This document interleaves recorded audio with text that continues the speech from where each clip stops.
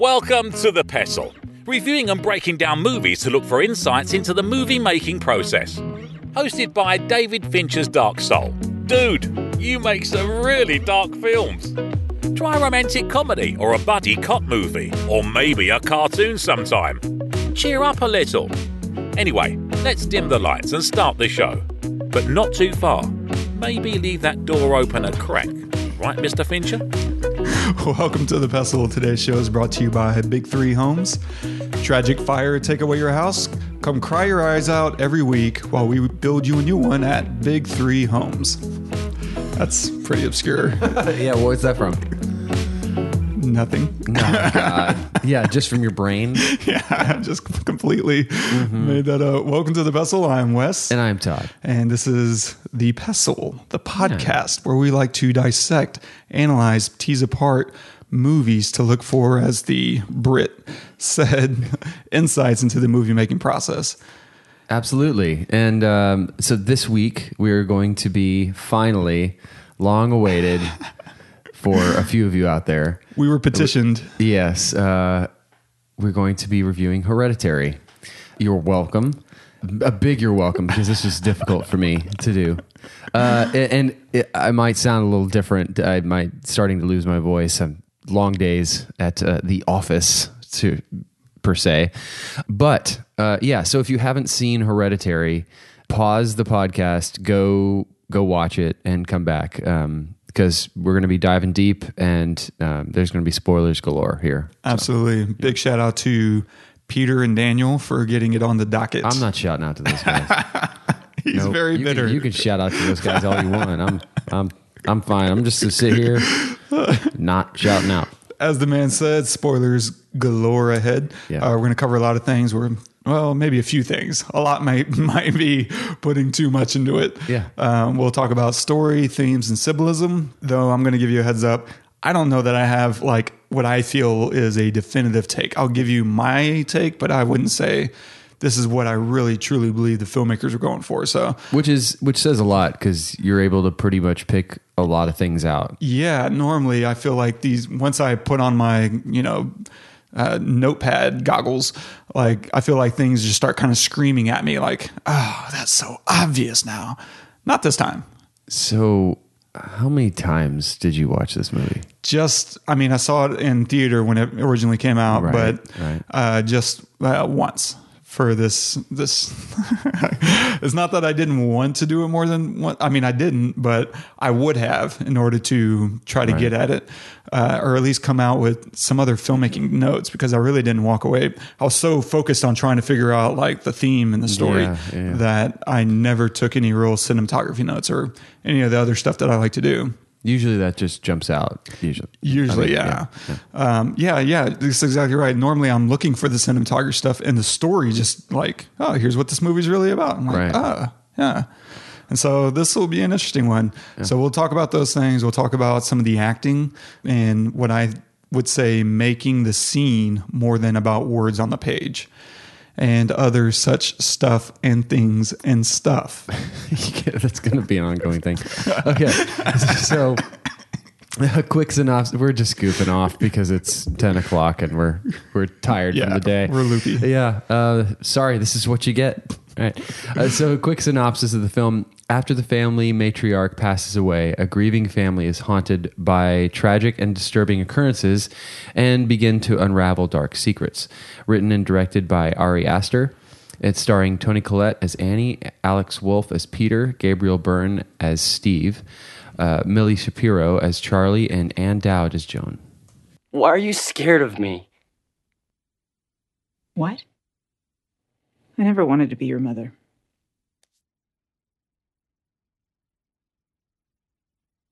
Why? I was scared. I didn't feel like a mother. But she pressured me. Then why did you have me? It wasn't my fault. I tried to stop it. How? I tried to have a miscarriage.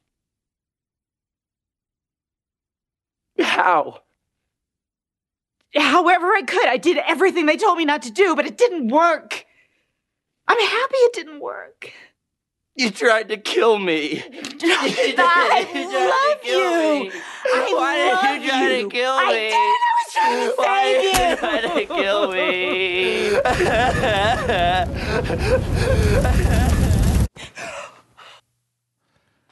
That's a rough scene, obviously, for the content matter. Jeez. And I love it too, though. Beyond that, like, those are some really wild thoughts that I wouldn't be surprised when I'm a parent. If I don't have some of these crazy, thoughts that I would never say out loud, let alone to my child.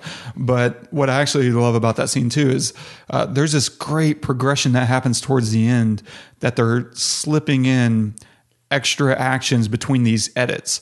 So they cut, from this wide shot to a close up, and then we kind of intercut them talking back and forth. But then towards the end, as the energy's ramping up more and more, we start cutting back and forth between them, and they just start getting wetter. And at first you're thinking, oh, they're sweating, but then you realize, oh, this might be like kerosene or paint thinner, which they allude to earlier in the film about she doused him with paint thinner. And they do it so seamlessly because of the energy is very intense. And so you kind of buy into, yeah, she is getting a little hot, and they don't do it a lot all at once. It's just a little bit. And that's kind of tough to do because they probably have to act out that scene, God knows how many times as they're adding makeup, adding more wardrobe, touches with the water and resetting with the water or whatever jelly they may have been using. And so I just love how subtle and quickly it happens. And before you know it, it's just there and it doesn't feel out of place. That's a real easy thing to screw up, where suddenly everyone's soaking wet and there's like a wet spot on her robe and you're like, oh, wait, what just happened? Yeah. But it's seamless. I love it. That said, how did you feel walking away from this movie? I crawled away from this movie. No, okay. So let me get a few things, one thing in particular straight for everyone out there. Most people that I know that really like movies love horror movies. They just do. I'm not one of those people. Mm-hmm. I do not like scary movies at all. I don't like being scared. Some people say it makes you feel alive. It doesn't. It makes me want to die. I don't like it.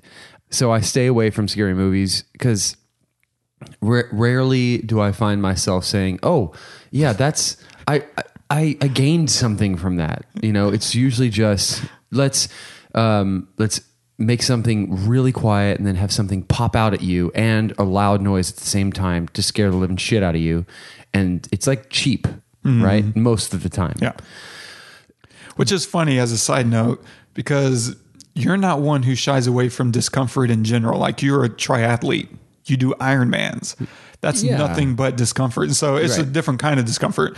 But I find it interesting that, that you pick your discomforts. Yeah. Well, I pick my races. And then that's true. I don't know if that has anything to do with, but maybe that is a valid statement there. But this one, okay. So I went into it not knowing a whole lot. I knew there's a freaky kid in it, and the grandmother passes away, and then like spooky stuff happens. Right? That's all I knew. Mm-hmm. And typically, it's kind of all that happened. But so much more did happen, obviously. But it just, the thing that was really good about this movie. Let me start on the good points. The thing that was really good about this movie was, I didn't get the stereotypical jumps out at me. Mm-hmm. And it was just, and that's why it was so scary. Like, really good scary movies to me are the ones that you're just on the seat, on the edge of your seat the whole time and ready. But you're just waiting and you're waiting and you're waiting. And it's something, they'll like give you a little bit and then they'll pull back. The first thing that happens is actually pretty early on in the movie, where it's after the funeral and she's in her mother's stuff. Mm-hmm. She goes she turns off the light, and her mother is in the corner, but like very faint. I mean, very faint, like, to where if you weren't looking in that corner, when it cuts over there, you wouldn't necessarily see her. And it's not like it holds on that very long. It's like maybe a second and then it's back. She turns on the light and she's gone. That is freaky, dude. That is so freaky. And so from then on, it was really cool that they did that right at the beginning, or like really close to the beginning, because a lot of these other scary movies, they make you wait 45 minutes before scary stuff starts happening, and this was like, no, we're setting the tone right now. This is going to be uncomfortable for the duration of the movie.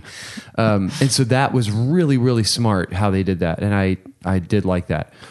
There's so many other things that I don't like, though. Like okay, hold on. The acting was really amazing. Toni Collette deserves some kind of nomination for this film. Like, she is, I don't know if it's the editing or if it's just the way that she her performance. She's incredible. I don't know if you've ever seen The United States of Tara, but I haven't. I feel like they cast her just off of that alone. Really? Yeah, she's incredible. I mean, she has such control over her face, and so that allows her to, like, every expression she makes is tenfold what anybody else on the screen could ever do. Yeah, I mean, her the kid that plays her son. Alex Wolff. Yeah, he's wow. I mean, he's very, very similar in that regard. Like, his facial expressions are very, over the top. Both of their, like, little possession scenes, I was just like, wow. Yes, they are freaking committing right now. Definitely. When she takes on the voice, and then he's in the classroom, and he's got this crazy deranged look on his face. Yeah. I was just like beside myself as a viewer, but also as an actor. I'm like, hell yeah, man, y'all freaking go for it, because I am scared shitless right now. The more I'm talking, okay, so this is the first time I've talked about this film, right? So I'm starting to come to realizations, because I've really avoided talking about it since then, because I watched it and my wife was out of town for 3 days, and so my kids are asleep. It's dark. I watch it, and I left every light on. Yeah. I really did. I could not look in corners. I was scared shitless. And the next night, the same thing the next night. It was really, really creepy. So the more I talk about it, the more I actually think this is actually a really good movie for those reasons. And the only thing that I didn't really feel, or not the only thing, but one of the main things that I didn't really feel, just to wrap this up so you can talk too, is the ending. I didn't really get it, everything was leading to this thing, and I feel like they gave so much of it away in the process of revealing it, after Peter jumps out the window, that by the time, like, he jumped out the window, that could have ended the whole thing. Or he could have jumped out the window and stood up and done that click, and that could have been it.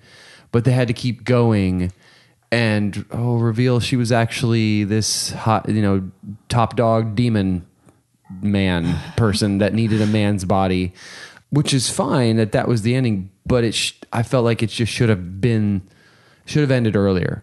Could have ended 8 minutes earlier, and it would have been much better. That's pretty cool. I mean, I have a very long spiel about the ending.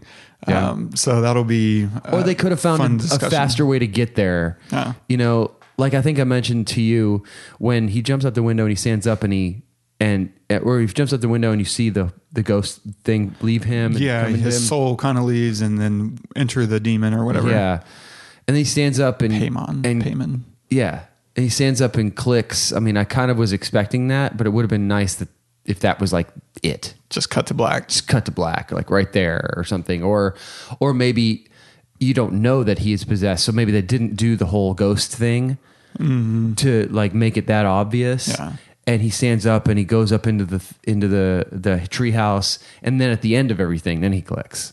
Or something. You know what I mean? Yeah. Like more of a payoff, like a holy shit. Which in the previews, I actually really hate the marketing for this, because it's so misleading, and it makes you think it's kind of this normal Satan child kind of film, or she's bewitched by her grandmother or something. You don't really know, but that's also kind of the gift that they give you when you get into the movie. You keep waiting for the bad guy. Who's the bad guy? Where's the evil?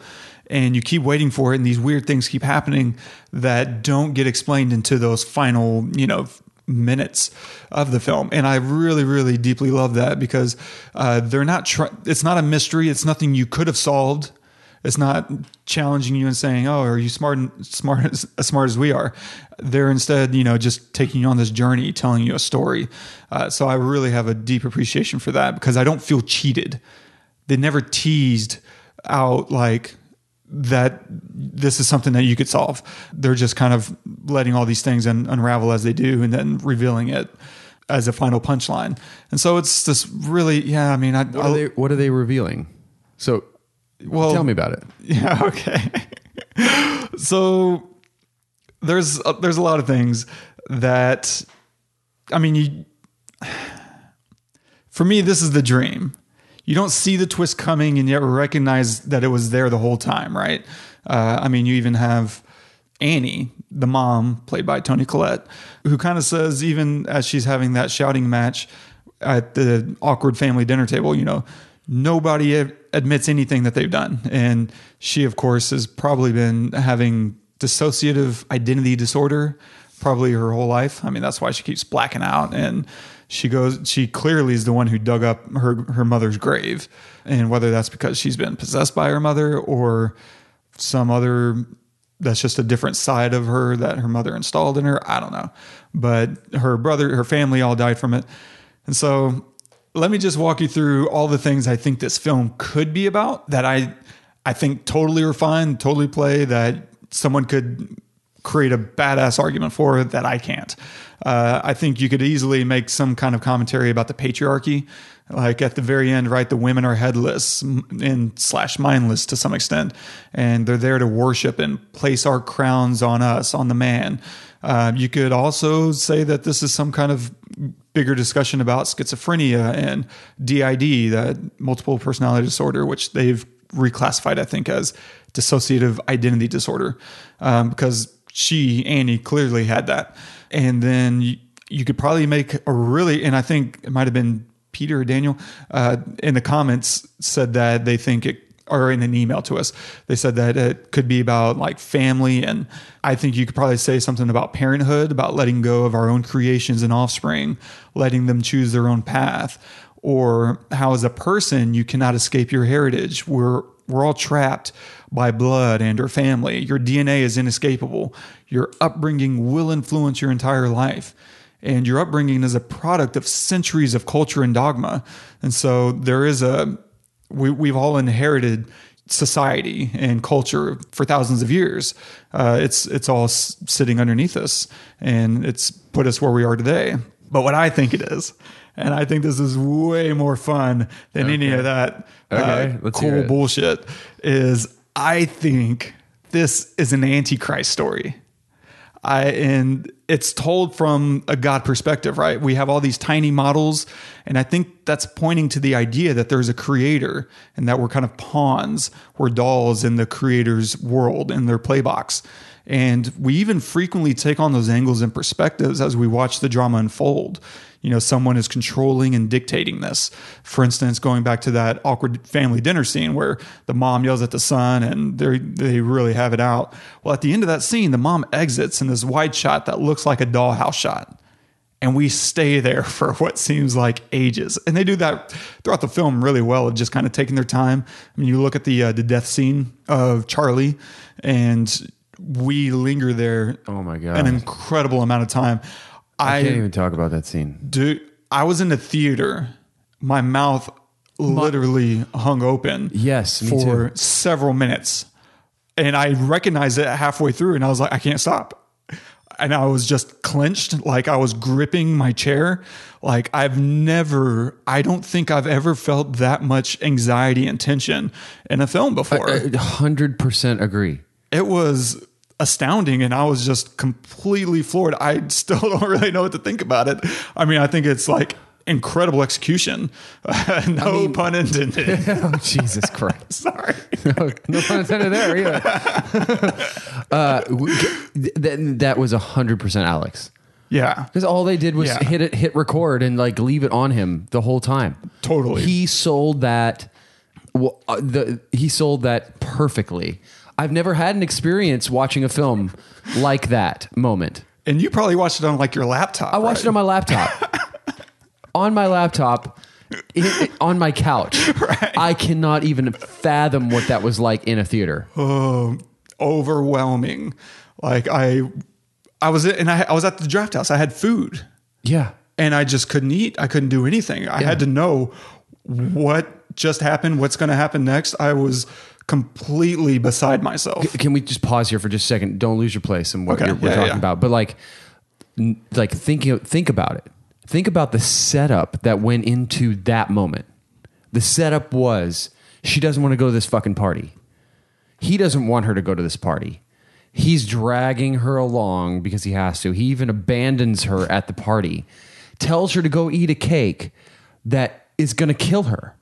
He doesn't know, but he's like, here, go eat that cake. And he runs away, right? She eats the cake while he's doing drugs with people he doesn't even really like just because he wants to get with a girl, right? Mm-hmm. All of that. And she's so like, you just feel for, she's so like small and does not belong there. She's the youngest one there. Like, it's obvious she doesn't want to drink. She doesn't want to talk to anybody. She's just alone, completely alone. And she walks in just so calmly. It's hard to breathe. Like, you know, and then he realizes, she could die. I need to help her. And it's this frantic, like, get somewhere, go. And then it cuts to her in the back of the car and she's gripping at things. She can't breathe. She's kicking. Like the cuts that they have, the shots they have are amazing. Behind the driver's seat with her like against the back of the door. And all she can do is try to get some air. And then that happens. And then it stops. Just that whole setup was this. Her brother is at fault 1000% for everything. Mm-hmm. And then I'm sitting there thinking, I have a little sister, and there's plenty of times where I've not wanted her to come to a party with me and I've drug her along or whatever. But to think that I did something to her, and in that moment, like, I know what just happened. Oh my God. And for whatever reason, I was watching it. Yeah. And for whatever reason, I was watching that and I was thinking, I was putting myself in I was literally him for a moment. And I thought, my life has changed. She's gone. I'm never going to see her again. I'm going to prison. I'm going to kill myself. Like, it went in my head. I went through all of that with him. I was him. And you obviously had the same experience. Oh, God, yes. I had to talk that through. Thank you for giving me that time. Was an incredible play-by-play, because that does add to the very moment that we get to where you understand why he goes catatonic, why he can't face the reality of what just happened. And he just kind of goes home and he doesn't sleep the entire night. He's hoping it was a bad dream. I forgot about that. And then what happens? The next day. Oh my God. Jesus, I can't even. I'm having trouble breathing right now. I can't. Freaking loses all compatibility with life. In my head, I knew that this was a dream. I 100% knew there's no way she's going to go out to the car and she's going to find her dead daughter in the car. There's absolutely no way that he would just leave. That he would just drive away. And I love how they did that. He just took his foot off the brake. Didn't even put it on the gas pedal. Just took it off the brake and slowly rolls away. Anyway. And slowly pulls into the house. Yeah. The whole time and in silence. I was like, there's no way. He just can't face it. That's also why I thought the marketing was so brilliant, because we take her as such a main character. Yes. And we're like half an hour in and she's freaking dead now. Yeah. That's shocking. Yeah, You're like, totally. What is this movie going to be about now? Yeah. And then the rest of the movie, there's moments in the rest of the movie where it's obvious projection. Mm-hmm. You know, her at the table screaming at her son, which she ends up doing anyway. But in her head, she's screaming at him. Her, you know, with the whole scene that you played earlier, there's plenty of moments where it could be a dream. So I'm sitting here thinking, didn't happen. That's a dream. Oh no, it did? That really did happen. Oh, okay. All right. Now we're moving forward. You know, it's like I'm watching everything like as a dream and then learning that it's reality. Brutal. Yeah. It's brutal. It's a total mind F the whole time. I love it because it's really bold and hard to do. I mean, it's great directing, I think great writing and great editing to have that much patience to say, yeah, we're going to sit on his face for, 90 seconds. And then we're going to begin to exit this scene for another 20 seconds. And then we're going to ease into the house for another, 30 to 60 seconds. And then we're going to sit on his face again as we wait for a good minute and a half for the mother to discover the body. Like, that's several minutes of waiting to understand the impact of one moment. Yeah. And I adore that much patience. I don't think I'm working on it, but as a filmmaker, I don't think I have that much patience yet to understand I can do this. Well, you don't have 90 minutes. That's true. In your filmmaking, you have 4, 5 minutes. You know what I mean? Yeah. So that would be the entirety of this scene. Right. And so I just absolutely adore that kind of decision making. Okay, now right back to it. And so we're watching all these shots are, built around the idea, I think. The shots, the storytelling, some of the symbolism of the doll houses that she works on. I don't know what to better call that. The miniature scenes. Miniatures, the models. Models. Thank you. She's working on all these models and giving us this godlike overview. And so one thing I think we don't understand is happening through a decent movie, let alone the good and great movies, but even just the mediocre, decent movies are trying to insert extra data in these mundane places, like in the classroom. And so knowing everything, this is a really interesting scene that happens barely 15 minutes into the movie. So, if we go by the rule that the hero is undone by his fatal flaw, what is Heracles' flaw? Arrogance. Okay. Why? Because he literally refuses to look at all the signs that are being literally handed to him the entire play. Okay. Interesting. So he thinks he has control. But let's all remember, Sophocles wrote the oracle so that it was unconditional, meaning Heracles never had any choice, right? So does that make it more tragic or less tragic than if he has a choice? Less. Okay. Why? Because. Care to weigh in, Peter? About which part? I think it's more tragic because if it's all just inevitable, then that means that the characters had no hope. They never had hope because they're all just like hopeless. They're all like pawns in this horrible, hopeless machine. They're all just pawns in this horrible, hopeless machine. Heracles, by the way, is Hercules, and just by another name from, I think, the Greeks instead of maybe the Romans. I don't know. I get twisted up in all the old mythologies. But they're distracting you with other visuals. Like, you can listen to that and hear very clearly, oh yeah, this is very obviously discussed, like a meta commentary about this very film. But when you're watching the movie, they're distracting you with visual storytelling of him, Peter, checking out the girl in front of him. And then he's getting a text about smoking weed. And then he's kind of looking around. And so they're doing these audio cues, right? They're building in this other backbeat that's kind of all distracting you from the meta discussion that they're having right there in the open. Yeah, I mean, I missed that completely because I'm just waiting for something. Yeah. With that music, that woo, woo, woo, woo, woo. Yeah. I'm like, okay, something's happening. Oh my God, come on, happen.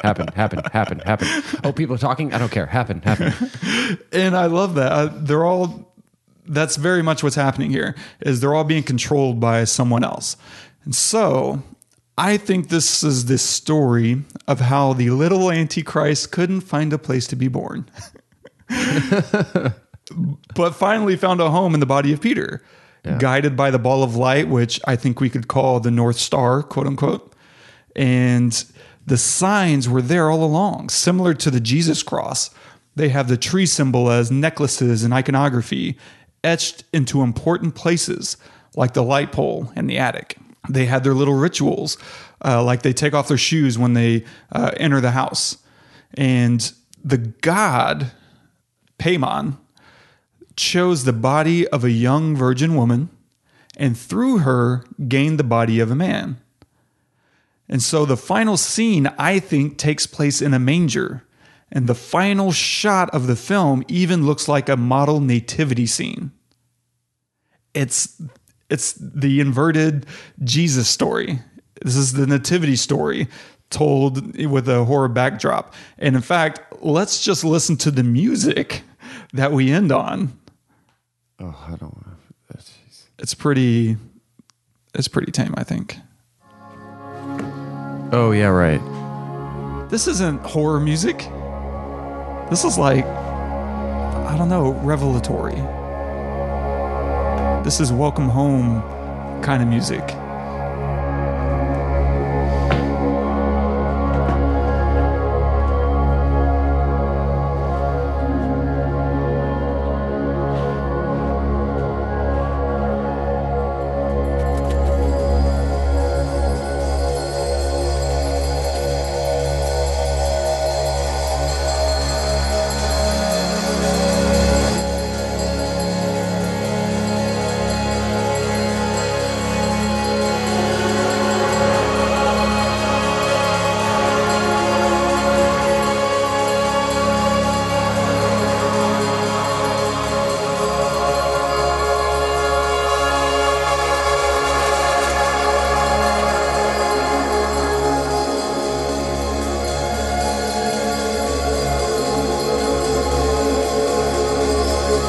I mean, I think it's beautiful, beautiful music, but it also just feels very grandiose, and it doesn't feel like, oh, we're trying to scare you anymore. Now that feels like we're entering into something beautiful and majestic. Yeah.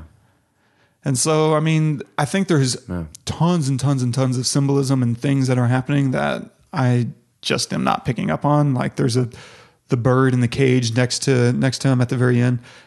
Could that be the same bird that hit the window earlier in the film, right before that scene about Heracles, and she takes the scissors and cuts its head off? I don't know. I think there's a lot of interesting things that you could probably pull apart if you're wiser than I, but I like the whole nativity antichrist idea.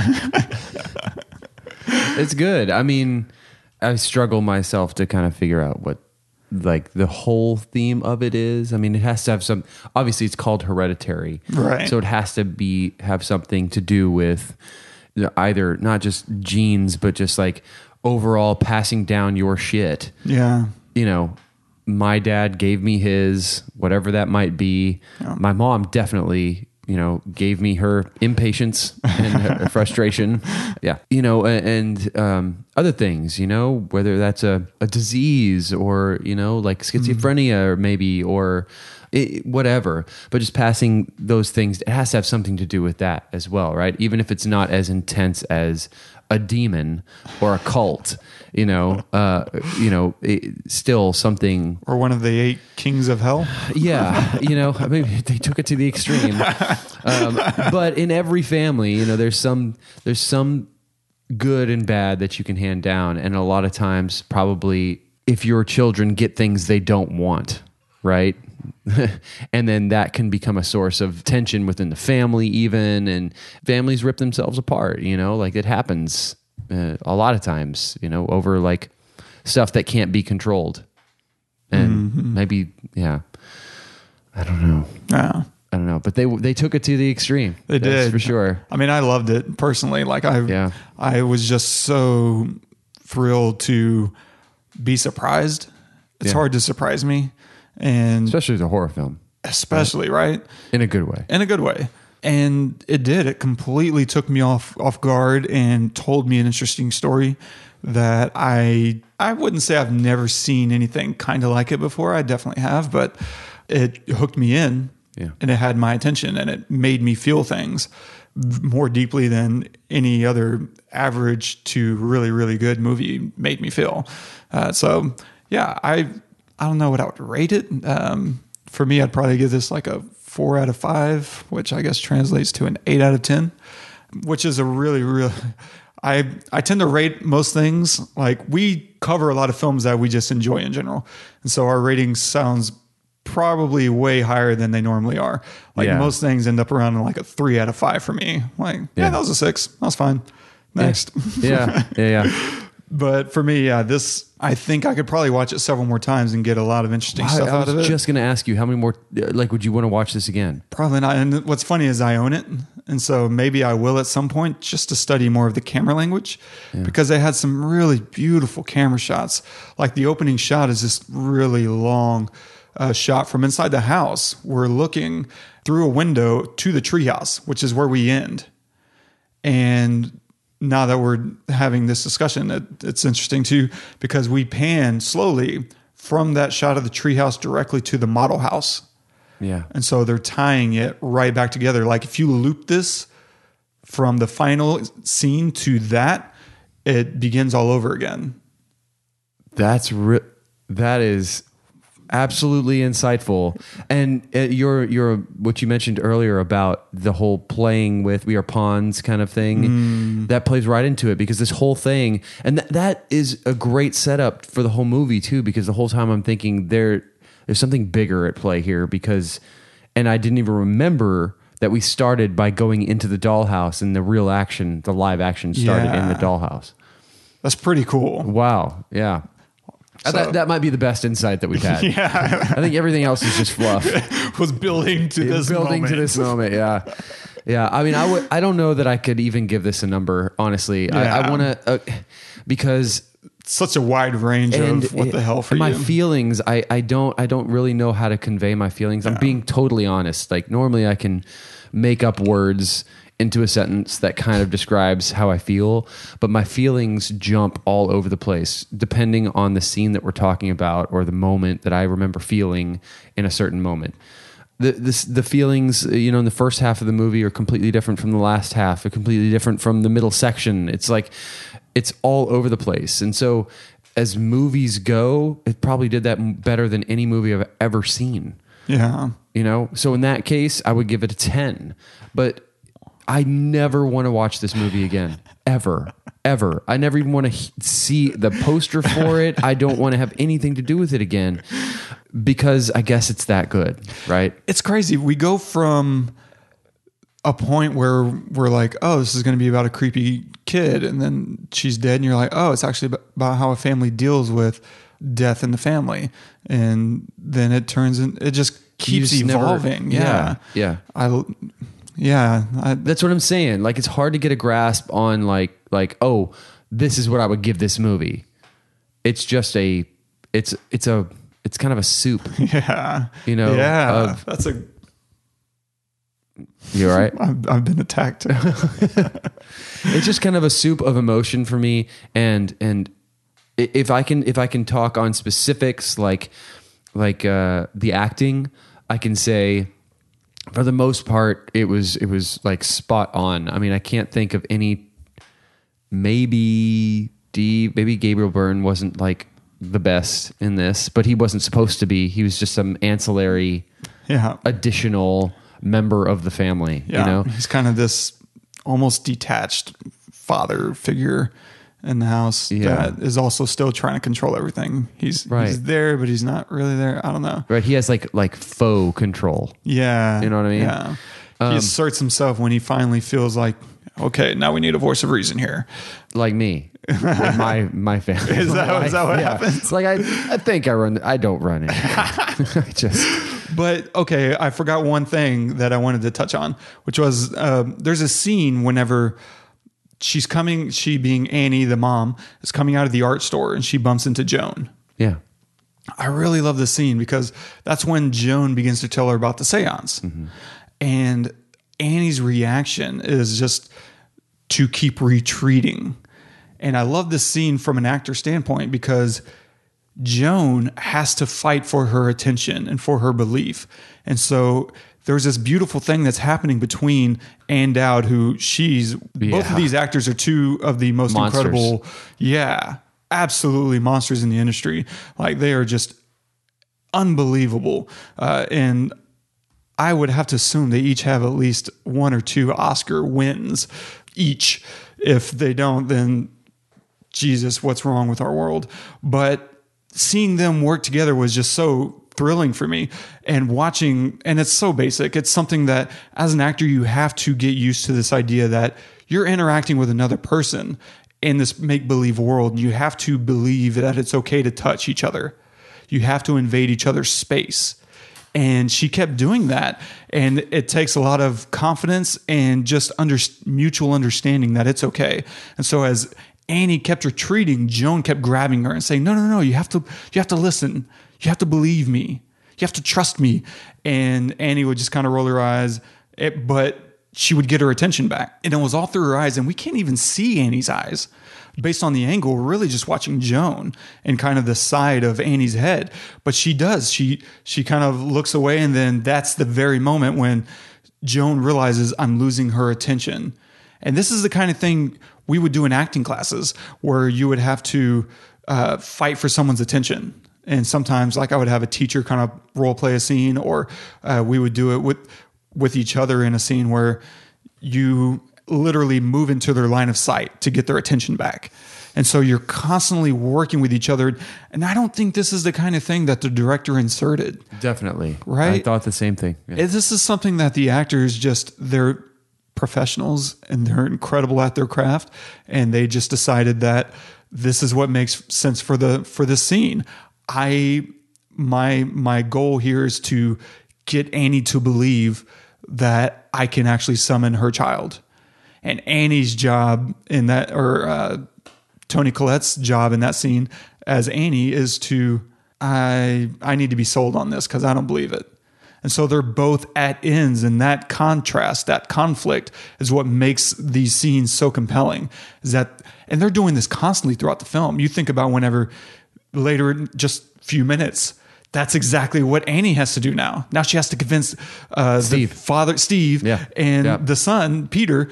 She has to convince them now. Please, you have to believe me. Please. And she's grabbing them. Yes. She's moving the table. Like, she's doing everything she can to get them to believe.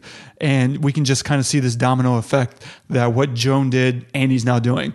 And I think that all comes down to just incredible actors.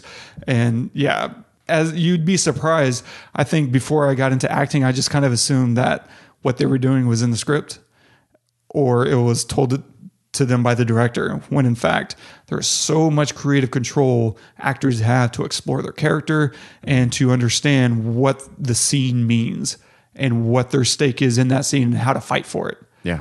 And you really do. You have to be comfortable touching people. There's this drill, one of my favorite, Renee Beal is an acting coach here in town, and she's incredible. And there was this drill she would have us do with getting used to touching people. And one of them was the first one, so basic, you would just have to sit there and stare into each other's eyes until she said stop. And you better believe she's going to let it go for minutes. Yeah. Minutes and minutes and minutes. And you have to get past this point of being uncomfortable and laughing and shaking it away, because that's all that insecurity that doesn't allow you to connect with a human. Yeah. And so once you get through that, then there's another one that's just the best. One of my favorite acting drills that I've ever done was I had just met this guy, hadn't even really met him. We were in this class together. I don't know why he was even there. He just kind of popped up in the middle of one of our sessions. And the instruction was, you're going to see this guy. You're each on opposite sides of the room. You're going to see him and you're going to recognize him and say, that's my best friend. I haven't seen him in 10 years. Where has he been? Oh my. And can you imagine if I hadn't seen you in 10 years, Todd? Oh my God. Yeah. We would lose our minds and just, hug, and you wouldn't recognize be so happy. me. Yeah, I really would. But you would. Yeah, I would recognize you. I'd go up there and I'd hug you, and you'd be like, who is this really weird dude hugging attacked. me? Yeah. And we did, man. We looked at each other from across the room and then kind of trotted up to each other and embraced, and this huge hug. We laughed, and we just kind of pounded on each other's back, and I've never hugged someone so tightly that I especially didn't know, but we just completely gave into it. Yeah. And it was this beautiful moment that I began to finally recognize, like, yeah, I can do this. I can be comfortable with someone, and as an actor, trust that they're going to be as comfortable. If they need to touch me, grab me, whatever, that's going to happen. And I've been in auditions with people that I've never met, and I can always tell the good ones from the bad ones by their level of comfort. And their reaction to you interacting with them physically. Yeah. Mm-hmm. Yeah. And so that was just one of these things that I noticed watching them work together. I was like, oh, yes. Yeah. You got to interact with each other. Watching like bad short films or bad movies, it's usually a lot of that. It's not just the bad camera work, but it's just the discomfort between actors who are trying to act like they've been, married for 20 years when in fact they're not even comfortable kissing each other. Yeah. Like, no, you got to commit and you just got to give into it. And That's interesting. are just absolute masters of their craft. They really are. It's incredible. So yeah, the acting is really amazing.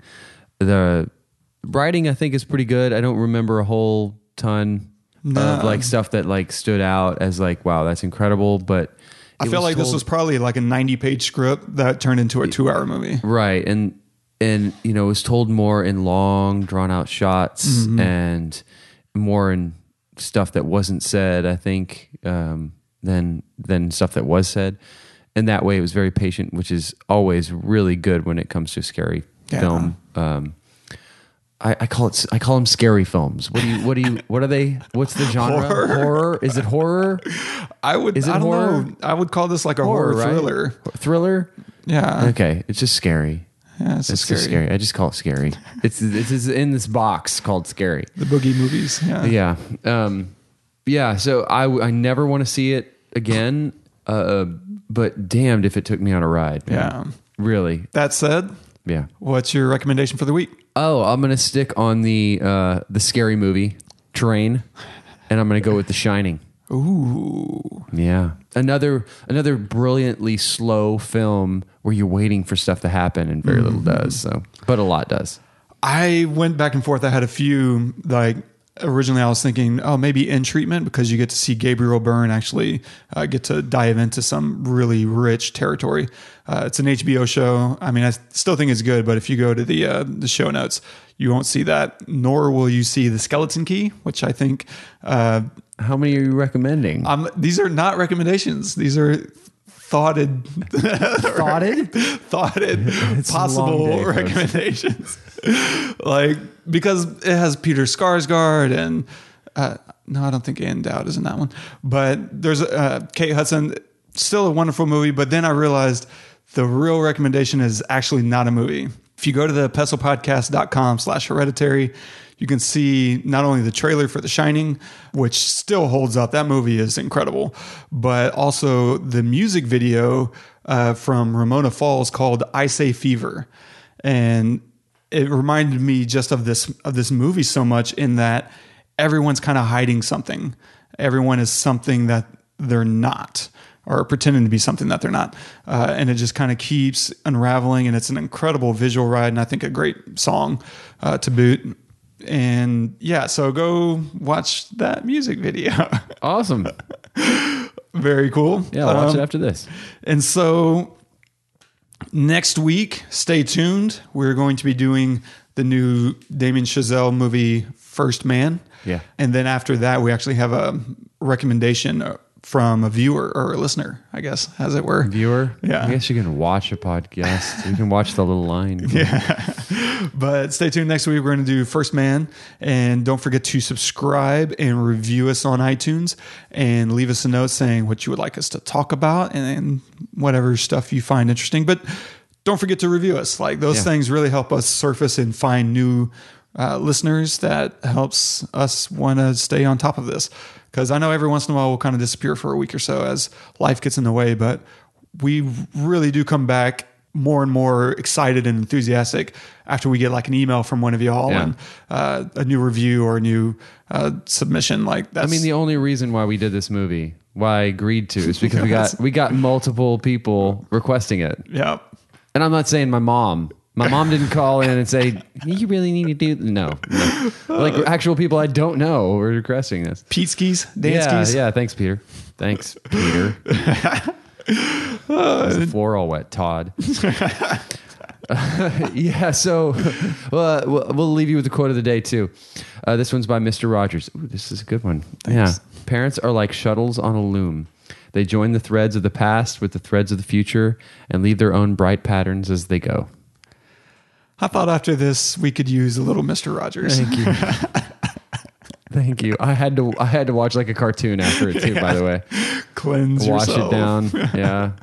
But I love that. That's I think, good. it kind of definitely makes sense when you factor in the grandmother and the mom, and they're all kind of battling for their kids' futures and not really appreciating, how much they're passing down from what was given to them and creating this whole new thing with their children. Yeah. I as a parent, I strive all the time to be more patient like my dad. Like, I did not get that gene from my dad. I mean, I'm adopted, so I didn't get any genes from them. But you know what I mean? Like the whole like attitude thing. I didn't get that from him. Sometimes I'm patient, but not really. But I tried to be. And so, when I'm with my kids and God, I love them so much, but sometimes I just like go to sleep, man, or just like, and I try to remember the way, not just the things you say, but the way you talk to them has such an impact on them, and sometimes I lose it and I'll yell at my son and he'll just start crying, and immediately I wish I had that back. I wish I could have, just not let my anger, come out in my voice. And even if I had it, even if it was in my heart, if it was if I keep it away from him, like that needs to be, my goal. And it always is my goal, and I fail all the time, but it's the noticing that I fail and trying to, like this says, paint a bright pattern in his life rather than a dark one, so that when he gets older, he can do the whole same thing. And it's such, I try to not put that weight on myself too much, because then it gets overwhelming, because then every moment is important. And if every moment is important, then you just can't handle it. Yeah. So, I mean, this is a loaded quote for me. And I'm just reading this for the first time, so it's just my actual reaction. But it's a loaded quote, and I think I'm gonna keep it and read it pretty often. That's beautiful. So well done in your choice there. Thank you, sir. So anyway, guys, thank you so much for joining us. Thanks for tuning in, and Mark, Izzy, I really appreciate you with commenting lately, jumping in, and definitely keep tuning in. Absolutely. And again, join us next week. We're going to do First Man. We're really looking forward to that. Yes. Hope you guys are too. Until then, I'm Todd. I'm Wes. Go watch some movies.